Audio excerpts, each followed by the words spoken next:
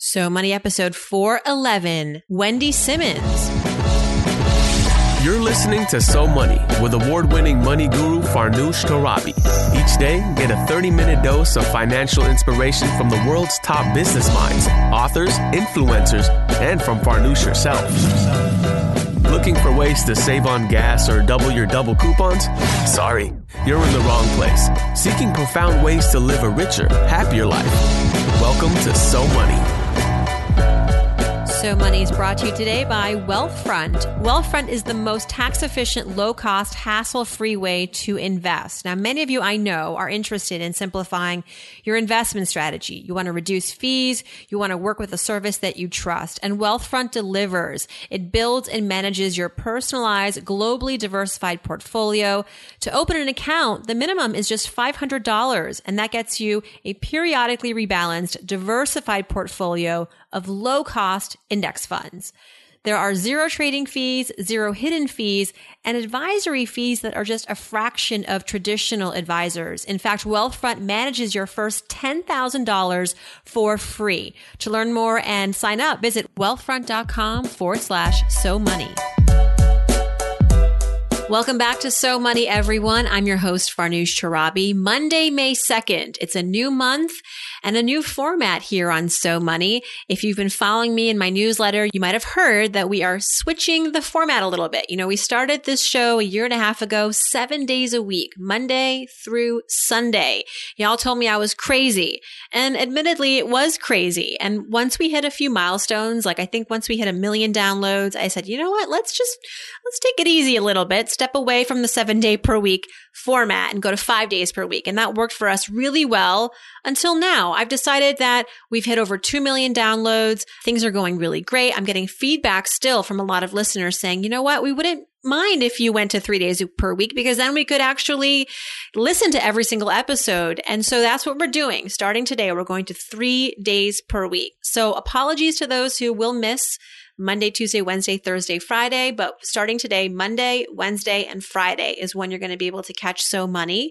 Mondays and Wednesdays are still going to be dedicated to interviews with extraordinary people who live fascinating lives and have great financial stories to share. And then Friday will continue to be our Ask Farnoosh segment. So if you have a question for me, same rules apply. Go to SoMoneyPodcast.com, click on Ask Farnoosh, and send me your question, and we will connect on Fridays. All right, now I'm really pumped for today's guest. She's a writer, photographer, and world traveler, and boy, has she traveled the world. Wendy Simmons is here, and she's out with a new book that you should run, not walk, to get to after you listen to this podcast. It's about her vacation in North Korea. Can we say vacation? Yes. Holiday, I suppose.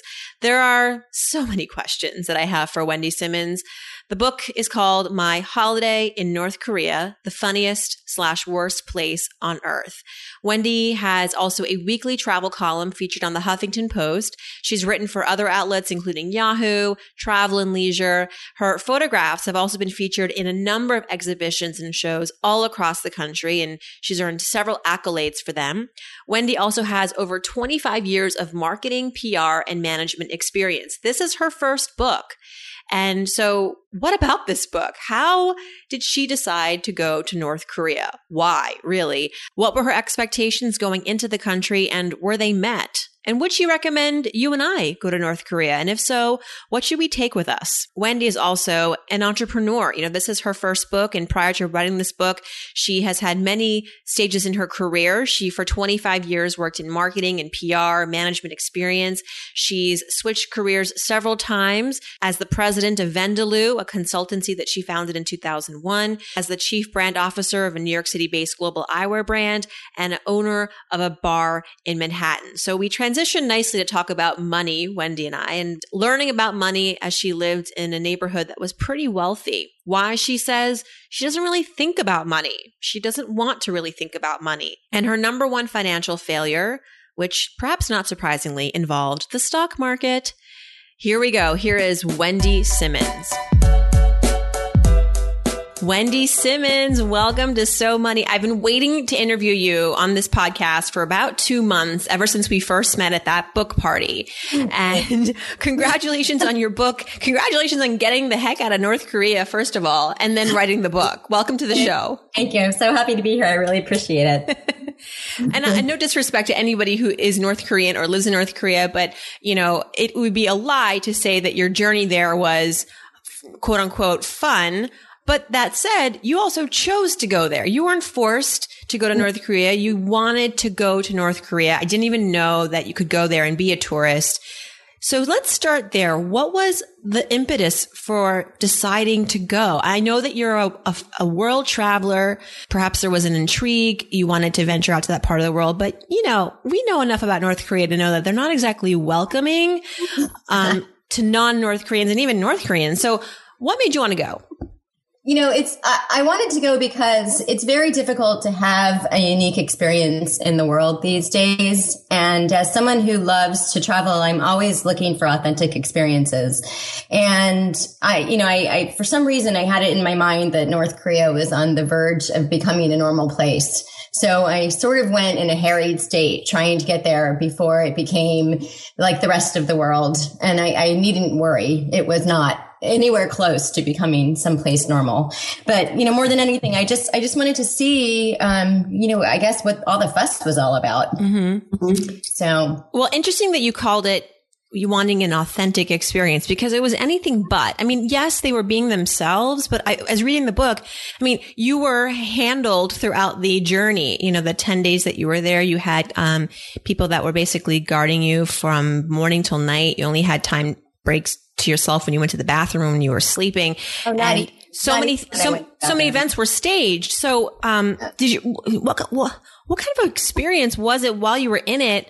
Must have been very, contradictory. It's strange because it is authentic in that the country is for the people. It's not for tourists. I mean, it is for tourists. The trip that you go on is completely staged. Absolutely. Everybody is on script, and you see nothing or hear nothing that they don't want you to see unless it's by accident.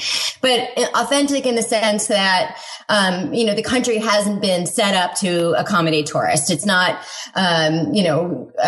postcard stands everywhere. It's not shops for tourism everywhere. And so what you are seeing is the way people actually live, but you're seeing it in a very sanitized version in as much as they can control the experience. That said, they can't. It's Earth. And so, everywhere you look, you're seeing what real North Koreans live like. You're seeing the poverty, and you're seeing the oppressive lifestyle that they have to lead, and so forth. So it is a contradiction in that they're working as hard as they can to keep you from seeing what real life looks like, but you're seeing it nonetheless. How does one get to North Korea? One goes to China to secure a visa from the North Korean government through a travel company that's based in China. At least that was my experience. I think there's one or two companies that work with an organization called the KITC, which is based in North Korea. And through these travel companies, they arrange all the logistics for you. And then you go. It's much, much simpler than people think it is. It's the getting out part that's the tricky part. What I can't also believe is that this is your first book. It's so well written. You were meant to write. You were placed on this planet to share stories. And did you like the process? Was it? I'm sure you couldn't wait to get pen to paper as you were leaving North Korea, because you weren't able to document anything while you were there, so everything was in your head. But what was the process for you like writing this book? Was it cathartic? Because I know you said you left almost it really affected you. What do you feel like you've kind of come to peace with the trip at this point? With the trip, yes. With North Korea, I still struggle. And, to answer the question, I really loved writing about it. I had so much to say, and I knew when I came home, it was going to be impossible to communicate it verbally to people. And, the book came so easily, which is a strange thing to say because now I've been writing ever since. And it can take me a week to write an article, whereas the book took, just a few weeks. the experience demanded it be written about. It was just like none other I'd ever had, and I couldn't figure out why.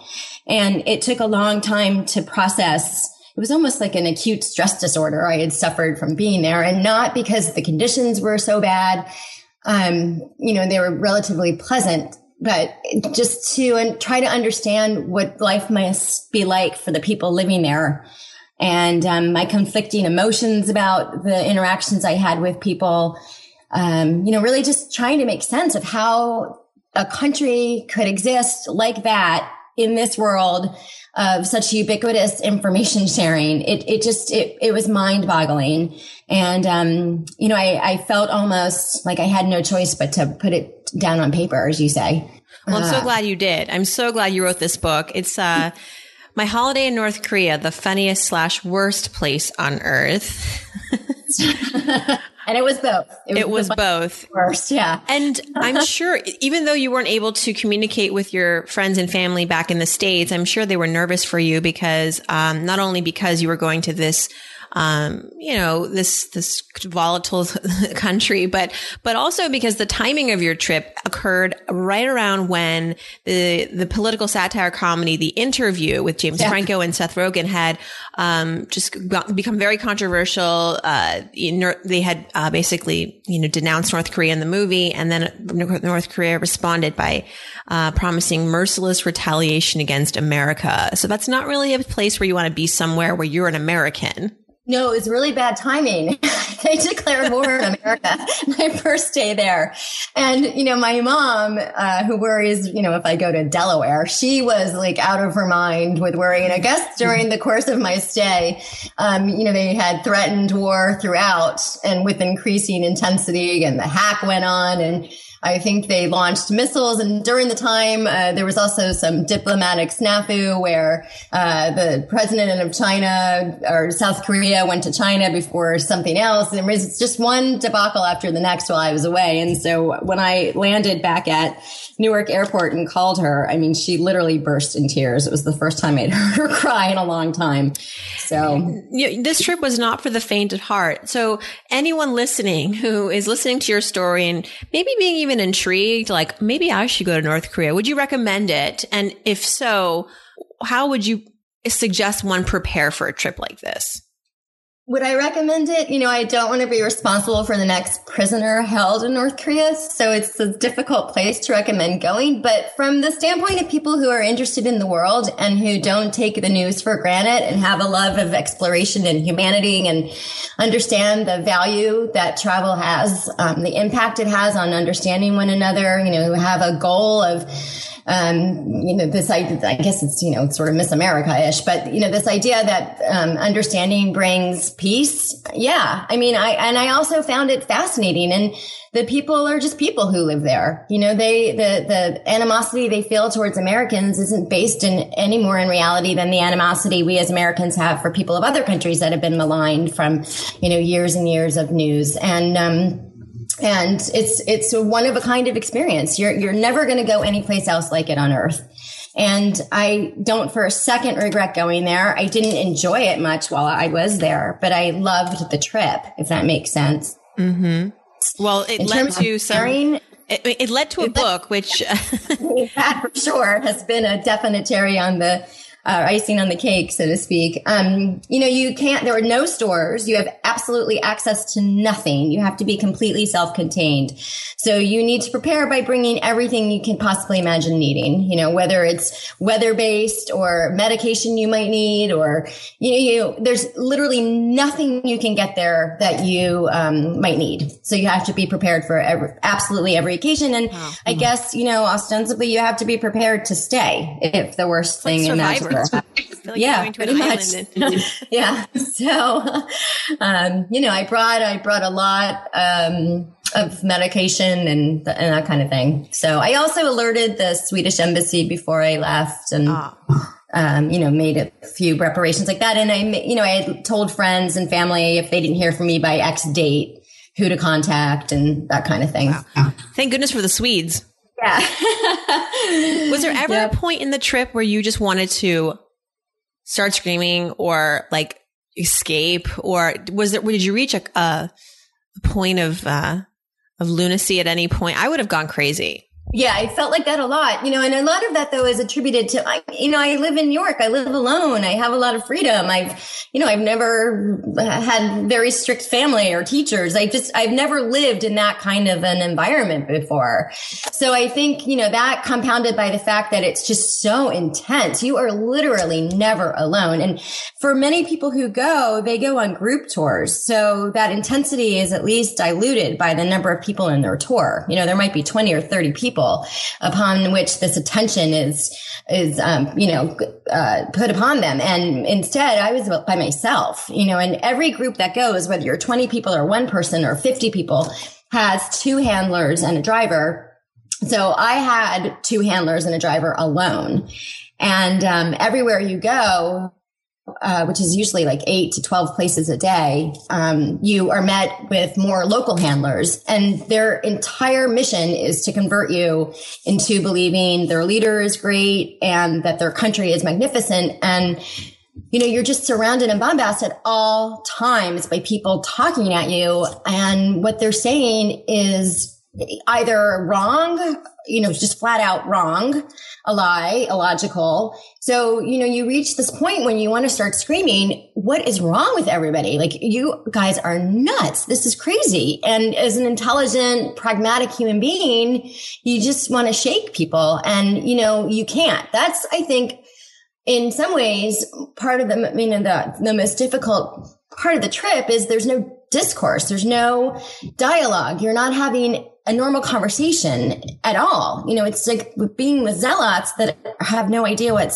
they're even talking about. So, you want to pull your hair out half the time. And I think, that's kind of the struggle, because you also understand that the people with whom you're so frustrated are victims of their own circumstances. Going back to my very first question, which is the why you wanted to go. Mm-hmm. I feel like I need a better answer for that one, Wendy. A little bit. It's like, I get that you're curious. I get that, like, you want to appreciate the world and see what, but there has to be a certain person at the end of the day, a certain psychology that goes on in your brain that's like, I really want to go. I mean, we talked earlier off the podcast about how you like to be afraid. Like, that's actually something that you crave sometimes. Can you explore that with me a little bit for listeners? I think we deserve a little bit more of a background on who Wendy is, kind of the emotional fabric of Wendy, and why someone like you would be attracted to such a dangerous and scary. I mean, I'll say it. I've never been there, but it seems like a pretty scary place. Need a website? Why not do it yourself with Wix.com? No matter what business you're in, Wix.com has something for you. Used by more than 84 million people worldwide, Wix.com makes it easy to get your website live today. You need to get the word out about your business. It all starts with a stunning website with hundreds of designer-made, customizable templates to choose from. The drag and drop editor. There's no coding needed. You don't need to be a programmer or designer to create something beautiful. You can do it yourself with Wix.com. Wix.com empowers business owners to create their own professional websites every day. When you're running your own business, you're bound to be busy. Too busy. Too busy worrying about your budget, too busy scheduling appointments, too busy to build a website for your business. And because you're too busy, it has to be easy. And that's where Wix.com comes in. With Wix.com, it's easy and free. Go to Wix.com to create your website today. The result is stunning. Let me lay down on the couch first. Yeah. I have to honestly, those are definitely aspects of my personality, but it didn't apply in this case. I didn't go to North Korea expecting to be afraid. I really didn't. I think I felt like it was an innocuous buffoon more than I thought it was a dangerous villain. I don't think I hadn't done any research. I never do any research on anywhere before I go. And I didn't know that much about it. I really thought it would be funnier than bad, which sounds so hopelessly naive of me. But my expectations were not in line with what it actually turned out to be. And frankly, it wasn't terribly scary being there. It was more annoying. And, I don't know. I've joked about this. I've written about this, that I think I have a fear chip missing, because what I don't find scary, other people do. So I'm not necessarily the best judge of it, but I do like to be challenged mentally and physically. I like the thrill of adventure and challenging myself to step up.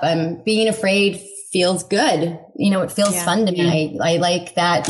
Knowing that I can do more than I think I can. Well, it's probably good that you went into North Korea with this idea that I'm going to be laughing my way through this country, because if you don't laugh, you'll cry. Yeah, I did that too. You'll cry. It's really the first trip I cried on. And I've been on much more challenging trips physically, and trips I think were far more truly dangerous. But what brought you to tears? What of the many things that you experienced actually brought you to tears? Just a culmination of absolute frustration and exhaustion. It's very difficult to explain unless someone has been, a victim of a cult, what it feels like to have people talk at you 15 straight hours a day, in nonsense, just lying to you nonstop. And it's not just two people. It's a country. You unwittingly step inside some kind of immersive play where everyone is involved and no one is telling the truth. And it's just such a bizarre experience. And, it's lonely there. It's depressing. The people, you feel so sad for the people. There's just no hope. It's so hopeless. No one has free will. You're never going to see anyone again. When you leave that their lives stay the same. You can't really understand how much anyone knows. I just felt terrible. I felt terrible and tired, and it wore me down. But you live to tell the story. And the book again is called My Holiday in North Korea, the Funniest, Worst Place on Earth. I have to ask you some money questions just because it is so money, but maybe first we should understand more of who you are professionally, because this is the first time you've written. You're not an author full time, although hopefully you'll be writing much, much more in your near future. And you've started businesses. You've been very entrepreneurial in your career. Tell us a little bit about the direction that your career has taken you and what you're doing now on top of writing. So now, as you said, I am writing. I'm writing a weekly column at the HuffPo, and I'm starting to write for other outlets. In my day job, I've been working in marketing and branding and public relations primarily for about the last, a very long time, more than 20 years, which is really scary. And, over the course of my career, I've started a couple of different PR, marketing, management consulting agencies. I created a bar in downtown Manhattan. I've taught school. I've dabbled in all kinds of things. So, I love starting businesses and being part of creative entrepreneurial type of projects. And so right now I'm continuing to work in marketing and then writing on the side. And as you said, hopefully we'll continue doing more and more writing. Yes. And you own a home in Brooklyn. You're our neighbor here in Brooklyn. Yeah. It's down the street.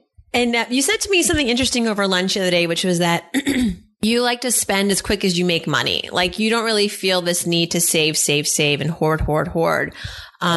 So maybe if you had to characterize your financial philosophy or your money mantra, or kind of your overarching theory on money and how it applies in your life, what would it be? I'm a huge believer, and again, I'm probably going to sound a little trippy, but I do. I spend it as I make it. I believe that you put it in the universe and it comes back. And the people who, are greedy and scared to spend and scared to give, it shows. They're constantly battling to make money and hold on to their money. And I've just always operated under the antithetical philosophy. I give away freely. I spend freely. I don't worry about money. And I've never had to. I don't know if it's a quid pro quo result, but, I don't think that's why I'm on Earth. I'll leave Earth one day and I won't need the money. And I've just always tried to put money in its place among, all the other joys of being here. I grew up in, a in Bethesda, I've been surrounded, not my family personally, but around other people for whom money was really important. I've seen what it does. I didn't think it should be the most important thing in life. And so I've always just treated it as something that exists that's nice to have. And I spend it now, because I don't believe in waiting till I'm older or old or sick when I can enjoy it now while I can. And that's basically how I live. And that helps that you like to work, though. I mean, a lot of us who do save for retirement, it's because we don't want to be working as hard or as much or in the same capacity when we're, in that chapter of our life. So do you ever think about the future and how much money that will require for you to, you're like, I could just live with a pair of flip-flops and a backpack in the jungle. I guess that's kind of how we're different because I like things. But does part of you ever like really plan or think ahead in terms of financially being prepared? No, it's not terrible. Not really. I mean, when I do, it makes me a little worried. So I try not to think that far ahead. I don't know what's going to happen tomorrow or when we hang up in an hour. You can't plan for the future. It's the greatest myth perpetuated in the history of the world. So, it's not like if I don't have any money, I have a tiny, tiny, tiny amount, enough for another couple of months. But no, I don't worry. I know I can take care of myself. If I can't, I'll figure it out when that happens. But I know how to make money. I'm not scared to work at Starbucks if I have to. I'll do anything I have to make money. And I like stuff. I live in a nice home. I'm privileged compared to 99% of the world. But I'm not, I don't need any of it. You're right. I can go live anywhere. I can move any place. I'm not tied to this. So, I just, I want to help people and I like to give and I like to enjoy. And I think that's the point of being here. So have you ever been in debt? When I was in college, like any good college student, I racked up some credit card debt, but I paid, not significant, but I paid it off, right after college. And I've never, I don't have any debt except for obviously my mortgage, but I pay, in cash, or I pay off, credit cards every month. That's it. I just don't want it to be a concern. Mm-hmm. Well, I have to say that's a brave way to take on your finances because I guess I'm just an over planner. I know you can't plan for the future, but you can also, God forbid you break your wrist or you can't write anymore for a while. Like I would hope that you'd have a little bit more than a few months to cover you, but maybe you could find a way to make money even with a broken wrist or, being I do own homebound. So, I do have the property that I own. And so, you figure it out. That's right. Yeah. My plan B is always like, well, I'll just sell the house and go live in a that's my much, more affordable part of the country. Exactly. So, we do live in the most expensive. So you grew up in Bethesda. I know Bethesda well. We have some family friends who live out there. It's a very nice, wealthy part of the North, I guess not the Northeast, but I guess the Mideast. What would say a very significant money memory of as growing up as a kid there? Was there any like kind of hard lesson or good lesson that you learned as a kid or just something really visually that just has stuck in your head? Yeah. I grew up in a really, a fairly wealthy area and we were really normal, my family. And, my parents divorced when I was very young and, my biological dad left and it was just my mom, my sister and I, and we didn't have a lot of money. And, we were like different than everyone else for a little while. And, my mom really wanted us to understand the value of money. And, we weren't the kids that got to have I'm dating myself, like the Jordache jeans and the Calvin Klein jeans. If we wanted that stuff, we had to work for it. And so from a very young age, my mom instilled this sense of the value of $1. I had a job since 11 and she would make us get there on our own and you get your paycheck and you were so excited. I've just always understood that you have to work to earn money if you want things. And that was not that common where I grew up. And, I think it stuck with me. Jordache jeans, man. I remember those. I think my mom had a pair and I think I wanted them so badly. They were so expensive. Do they still make them? I don't think so. I just Googled it. Yes, they do. Jordache.com. Yes, and they still have the horse logo. Oh my gosh. Going back in time. Well, now they're in like that kind of like mom jean look is kind of back in style. Like when it comes up to your like navel. Good times. All right. So what would you say, Wendy, was your so money moment? Like a time, I know you don't really think about money or really try to obsess about it, but there must have been a milestone, a financial milestone that you reached, or a success. Maybe it was the first time you opened a business, or when you bought that Brooklyn home that's now probably appreciated. What would you say was your greatest money moment? I was pretty proud buying this house here in Brooklyn. I had purchased a home before, a condo in DC, but I'd had help from my family with the down payment at the time. I was a lot younger, in my 20s. This felt, like a significant accomplishment. I did this on my own, and I guess each time I've done anything, if I've opened a business by myself, it feels good. You work and you save, and then you do the thing that you've saved for. And each one of those times, it feels like an accomplishment.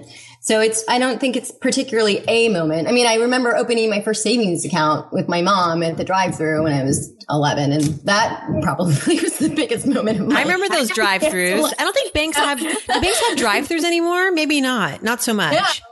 You had the little passbook, and you used to write in there every time you made a deposit, and like those were huge moments for me. But it's again, I am being repetitive, but she just instilled in me this sense of pride when you accomplish something you put a goal to earning for, and then you got it. And so each time I put my mind to saving for something and I save for it and then I get it, it feels good. So did you ever fail at something financially? Yeah. I mean, I invested in the stock market like most people in the late 90s. That was a disaster. I have not done that again. And, I think the biggest lesson, though, I've loaned somebody quite a bit of money in the past and never got it back. And that was a hard lesson to learn. That you have to be careful how and who you loan money to. And I think what I took away from that is when you give money to others, that you have to look at it as a gift and not necessarily a loan, even if it is, because the chances of it coming back to you are not 100%. And you have to be okay when you give that money away, knowing that it might not ever come back. I've totally given up on this concept of being able to beat the stock market. And I think anybody who still thinks they can, for the average person. Yeah. No. I don't want to be in that conversation. Yeah. No. Mm-mm. Okay, Wendy, a habit. Maybe your habit is that you don't even look at your money. Do you do anything with your money? Like, do you check a bank balance every so often? Do you meet with an advisor? I don't know. What's your money habit? I practice generosity. I really do. I anybody who has, running for this charity or sponsoring that charity. I think it's really important to give. I think it's hard for people in the beginning. Everyone's scared they're going to run out of money, but the more you practice giving, the easier it gets, the more I think you put in the universe. Like I said at the beginning, the more that comes back to you. So that's it. You have to make the habit of giving. It is a habit you have to form. And so that's a habit that I've worked to form. If any, I do check my balances. I balance my checkbook still every month. There you go. Yep. There it is. And there it is. I just interviewed a young guy who's starting a mobile app, or actually it's I guess a website and a mobile app called Bestow, BSTOW. And essentially what it will allow us to do, it's in beta form right now, is to so it links to one of your bank accounts or a credit card account. And for every transaction, it rounds it up to the nearest dollar, takes the change. So if you spent $3.50 on a coffee, it takes it up to $4, takes that 50 cents and applies it to any charity that you've designated. So you are donating literally after everything you spend, a portion goes to a charity of your choice. Isn't that brilliant? That's great. That's really great. And it's nominal enough every time that it isn't like you don't feel it, but over the course of a month or a year, you could be a really significant donor. Yeah, it's great. It's really great. All right, Wendy, let's do some So Money fill in the blanks. And if you can make it all about North Korea during this, I challenge you. If I won the lottery tomorrow, the first thing I would do is go back to North Korea. No, just kidding. If I won the $1 million tomorrow, I would probably spend more time writing during the day. Yeah, right on. Yeah. When I splurge, like big money, what's one thing that you just love to splurge on? Oh, art. I love buying art. Yeah? What kind of art? I just bought 2 beautiful paintings, as a matter of fact. So I'm a sucker for art, music, books, and trips. Obviously, it goes without saying, and travel. So, oh, I'd love to see your art collection one day. Yeah, you will. Okay, one thing that I spend on that makes my life easier or better is housekeeper. Yes. You're like the 1 millionth person who's told me that, but it's so true. Yeah. I had a housekeeper in college. That's how much having a housekeeper makes my life better. I feel like if anybody wants to be a housekeeper, now is the time. Yeah. There's a job for you. Actually, my housekeeper, she is like overbooked. Like I have a hard time getting her to come if I have to reschedule. She's like, well, you know, how's 2017 looking for you? I'm like, oh gosh, okay, just come. I can't. How about this one? When I was growing up, the one thing I wish I had learned about money is that it changes people for the worst. When I donate, you'll like this one. I like to give to blank because I like to give to people who I meet personally, because then I understand the difference that it's making in their lives. I think the person who wrote the blurb for you on the cover, James Altucher, is also a friend. Yeah. And I remember he said he wrote about this, or we spoke about it, how he likes to also like kind of scan the local paper and find maybe a family, or if he finds a story, let's say like a family's house burned down. Right. I remember him telling me that. Yeah. He will somehow, and then he'll find out what hotel they're staying at or something, and then he'll cover the bill. Right. Right. And they won't even know who did it or what, but he likes to, that's how he calls himself, like a Batman. Like right. The silent Batman. It's excellent. It's an amazing thing. Oh my gosh. Yeah. All right. And last but not least, I'm Wendy Simmons. I'm So Money because I use money to enjoy life and to hopefully enrich other people's lives. Well, you certainly are. And you're taking, with much bravery, I must say, Wendy, the book, everyone run to buy it. It's called My Holiday in North Korea, the funniest, worst place on earth. And if you're in Brooklyn, on May 3rd, Wendy and I will be at Book Court in Cobble Hill at, I believe, 7 p.m. Yep. 7 p.m. 7 p.m. So make sure to come say hi, because we'll be there and we'll be talking about the book and having a good time. So thank you so much, Wendy, and congratulations. Thank you so much. I really appreciate it. That's a wrap. If you'd like to learn more about Wendy, the book again is called My Holiday in North Korea. Her website is wendysimmons.com, and she's on Twitter at Wendy Simmons. All this and more back at SoMoneyPodcast.com, where of course you can click on Ask Farnoosh, send me your question for the Friday episodes. Hope you're going to enjoy the 3-day per week schedule. Hopefully that'll give us a little bit of a break, but hopefully also you'll be listening more to each and every episode. That's the hope, that with fewer, we'll actually have a greater listenership for each episode. And thank you. Thank you for your loyalty. Thank you for sticking with me all of these many months, going into almost 2 years of this podcast. It's been a joyous ride. And Wendy and I will be in Brooklyn tomorrow on Court Street in Cobble Hill at Book Court, 7 p.m., talking about My Holiday in North Korea. We're expecting a pretty nice crowd. So if you happen to make it, please make sure to say hello, and looking forward to hopefully meeting some of you. Thanks so much for tuning in, everyone. Hope your day is so money.